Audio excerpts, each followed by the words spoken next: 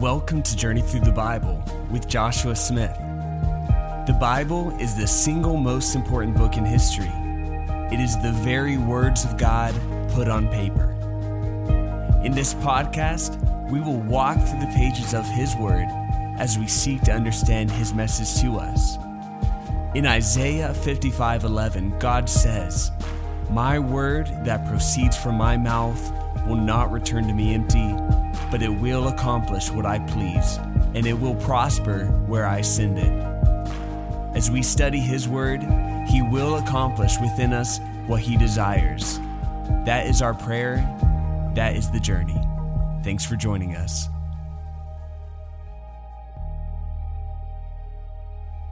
Welcome to Journey Through the Bible. We've been journeying through the book of Matthew. We've been through Matthew 1, 2, 3, and 4, and now we come to Matthew chapter 5, which is one of my favorite passages in all of Scripture. It is, in Matthew 5, we see the beginning of the Sermon on the Mount, and it continues through Matthew chapter 6 and 7. Mountains of literature and dissertations have been produced discussing, debating, and diving into these words of Christ. And over the next several episodes, that's what we're going to do. We're going to dive into Matthew 5, 6, and 7 and find out what Jesus is telling us. Now, it's no mistake that Matthew put this sermon at the beginning of his gospel. Before any of the miracles of Jesus outside of the incarnation, before we really get into the meat of what his 3 years of ministry looked like, we get this sermon that explains what the kingdom he came to bring is all about. Now, this is the first of 5 discourses we see from Jesus in the book of Matthew, and it is the longest discourse we see in all of the Gospels. Now, I want us to notice the one message that is prior to this kingdom discourse is John the Baptist and Jesus both proclaiming, "Repent, for the kingdom of heaven is at hand." This is the prerequisite for entrance to this kingdom. Repentance. It is surrendering ourselves to the King. And as such, we understand that the Sermon on the Mount is not an evangelistic type message, but it is a message for those of us who have surrendered our lives to the King. It is a kingdom message. This is the constitution of the kingdom. It outlines the character of its subjects, the expected behavior of its subjects, and the expected relationship between the subjects and the king. Now, there are several ways of looking at the sermon, and probably till the end of time, people will be dissecting it and bringing different perspectives to this. Some people choose to look at the sermon as simply an example of good moral living. And it certainly does give us an example of what Jesus is looking for in his people. Others look for it as a wisdom discourse, similar to other wisdom literature. And it certainly is full of wisdom. Yet others even look at it as unapproachable demands, much like the law of Moses was.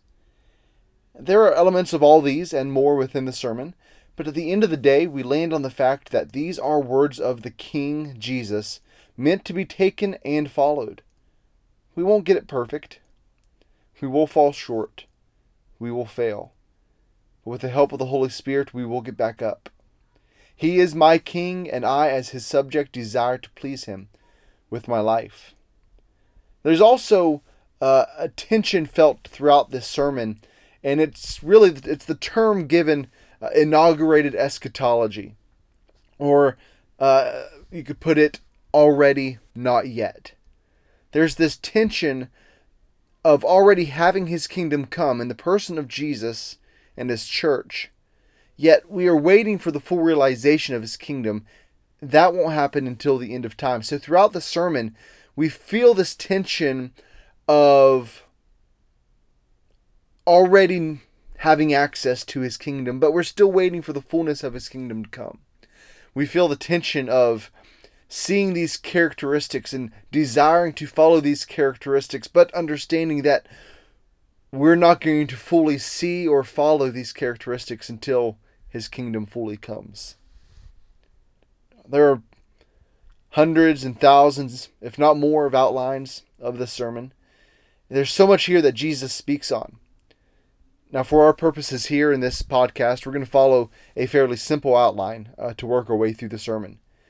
And we're just going to see the sermon really broken into 3 parts. 1, that's the character of the kingdom. 2, the influence of the kingdom, and 3, the righteousness of the kingdom. The character of the kingdom is really the starting point. Before we get to the standards of behavior, we see the character traits of a subject of the kingdom of heaven. And that's going to be chapter 5, 1 through 11. It's what we know as the Beatitudes. Then chapter 5, 12 through 16, we're going to be talking about the influence of the kingdom. That's going to be the salt and light discourse that Jesus brings. And then we're going to take the last, the rest of the sermon and put it under the heading of righteousness in the kingdom. Subheadings under that: Christ came to fulfill the law, chapter 5, 17 through 20. There's a lot of interpersonal relationship from Jesus, chapter 5, verse 21 through 48. Then there's talk about relationship with God in chapter 6, 1 through 34. And then just in chapter 7, really chapter 7 just deals with a variety of issues. Just I'm labeling it as genuine righteousness. Now, many commentaries bring significance about the setting. Jesus goes up on a mountain to teach them. Now, perhaps in the eyes of the Jewish multitude that surrounded him, they were reminded in that moment of Moses going up to the mountain of God to receive the law of God. Whether they realized that or not, this is certainly what Jesus was doing. As Moses brought the precepts of the law of God, the conditions of the Mosaic covenant, so Jesus was here bringing the precepts of the kingdom of God to his people. He was outlining what it looks like for people on earth to live under the new covenant that he was ushering in. Moses went up the mountain to hear from God. Jesus came down to the mountain to speak as God. Now, as we look at Matthew chapter 5, right off the bat, I see a great amount of care and love from Jesus. In Matthew 5:1, we read that Jesus began teaching as a result of seeing the multitudes. And by the end of the sermon, we see the people who were listening were amazed at his teaching because of the authority with which he taught. For me, this brings to mind the promise of the Holy Spirit in John 14:26, which says this: "But the Helper, the Holy Spirit, whom the Father will send in my name, he will teach you all things and bring to your remembrance all things that I said to you." God is in the business of helping us, of teaching us. He is concerned with our lives, how we live our lives, how we walk on this earth, and he has provided us his Holy Spirit to help us through. And so before we really dive into the content of the Sermon on the Mount, which we will do in the following episodes, I really want to provide a framework or a foundation for us to build upon of things we need to understand to fully grasp what Jesus is saying to us. And there's a few things. First, I want us to understand that God is king. Second, I want us to understand that God is active now. Third, we are to submit to his kingship. And fourth, the kingdom is a kingdom of community. These are the 4 foundational principles that I want to bring about and bring across, and hopefully we understand these principles so that we can look at the sermon in light of these principles. So firstly, we see this sermon as the constitution of the kingdom. Well, if there is a kingdom, there must be a king. That king is God. That king is Jesus. And as such, he is the king. And as such, he has the right to make the rules. He has the right to enforce the rules. He has the right to tell us how to live. This is a difficult concept to grasp in America. Democracy and quote-unquote the people have a voice is so deeply ingrained within us that it is difficult for us to escape our temporal experience and not project that experience onto the reality of God. But in the kingdom of heaven, there is a king, which means this is not a democratic relationship. This is a king-subject relationship. Throughout Scripture, God declares himself king. And even at the end of the book, as we look to the future, the end times are about Jesus coming back as conquering king and establishing his kingdom fully among us. We must remember that as king, God is all wise. He is all good. He is all just. He is all love. That is the kind of king worth serving. And this is so foundational to us understanding the sermon. God is king. And because God is king, he has the authority to lay out such an authoritative message. Let's just take an overview of some of the content, some of the stuff that he declares in the Sermon on the Mount here in 5, 6, and 7 of Matthew. He lays out the type of characteristics people need to possess. We know those as the Beatitudes. He lays out the way that we interact with those outside the kingdom. He said, be salt, be light. He said, love your enemies, pray for those who persecute you. He lays out how we should treat others, the way that we want to be treated. We know that as the golden rule. He lays out demands in interpersonal relationships. He talks about anger, lust, greed, divorce, retaliation, and more. He talks about spiritual disciplines, giving, fasting, and praying.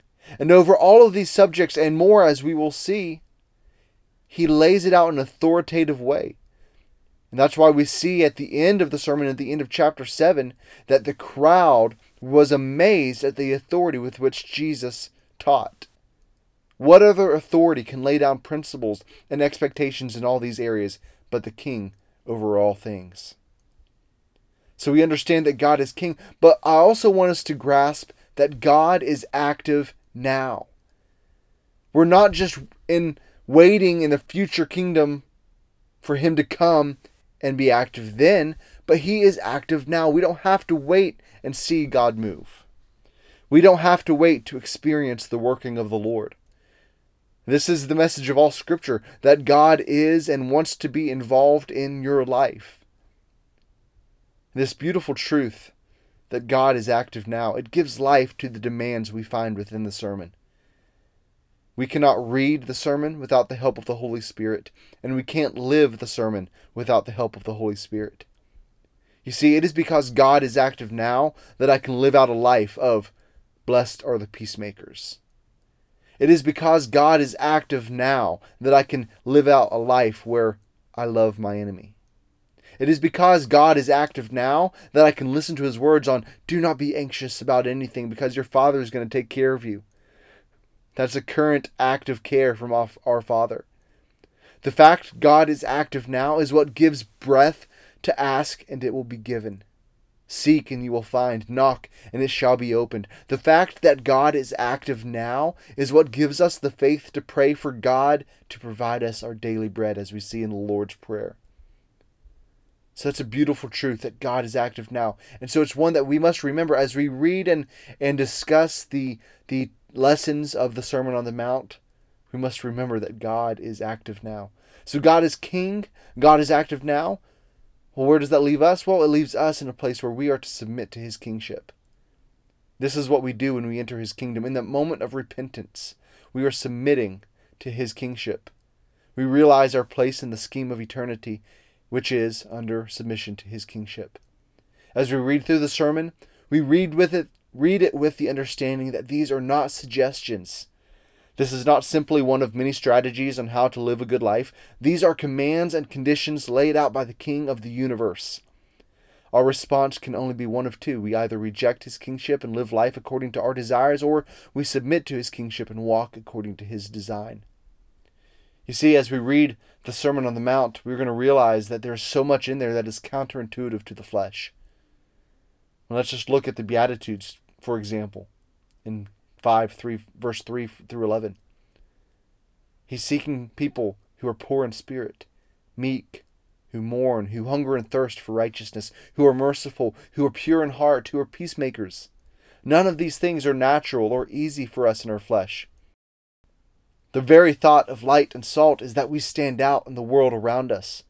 We are different. We don't live, talk, walk like they do. We stand out.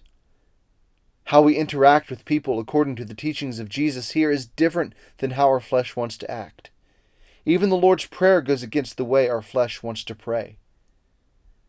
All of this requires us to submit to His authority as King. And the last thing, the fourth thing that I want us to grasp to help us walk through this sermon is that the kingdom is a kingdom of community. In the age of individuality, it is refreshing to read these words of Christ that are so community-centric. This, in fact, was a major point in Dietrich Bonhoeffer's book on the sermon, The Cost of Discipleship. We go back to the fact that from the beginning, God has been about relationship, about communion. And this still remains true. And it is how He has and will establish His kingdom. We are entering a communion not only with God, but we are entering true communion with our brothers and sisters in Christ. And we anticipate and look forward to that for eternity. We will be communing not only with God, but with all who have accepted Jesus as their Savior. How much of the sermon is centered around interpersonal relationships? Hint, it's a lot. And even the Lord's Prayer uses community language. You listen to the Lord's Prayer, you don't hear I, we, I, or me. You hear our Father in heaven. You hear forgive us our trespasses, as we forgive those who trespass against us. We hear give us our daily bread. We hear lead us not into temptation, but deliver us from evil. Even the Lord's Prayer uses community language, and that kind of language is throughout the sermon. And so we understand that this is not an individual kingdom that we are in, but it is a community kingdom, and God is concerned about community. God is concerned about us being in community. And so as a review, as we dive into over the next couple weeks the Sermon on the Mount, this is the constitution of the kingdom. It is not suggestion, but this is how Jesus wants us as subjects of His kingdom to live. There's a tension in there. There's some aspects of the kingdom that we're not going to fully realize until the day He returns. We understand that God is king. This is foundational to the sermon. God is king, and as such, He has the right to make the rules. But God is active now. We don't have to wait for Him to be active. He is active in our lives now and today, and that is what gives life to so much of the sermon. We are to submit to His kingship, and we understand that the kingdom is a kingdom of community. I really look forward to the next few weeks as we dive into the sermon. Next week, we're going to be looking at the Beatitudes, and particularly the word blessed, which in Greek is makarios. I'm really, really excited about that because I think there's just a lot that I've learned that hopefully will open up our eyes to understand what Jesus was saying there, particularly in the Beatitudes. I thank you for listening. I pray always that this is a blessing and a help to you as we dive into God's Word together. May the Lord's blessings be upon you as you read His Word.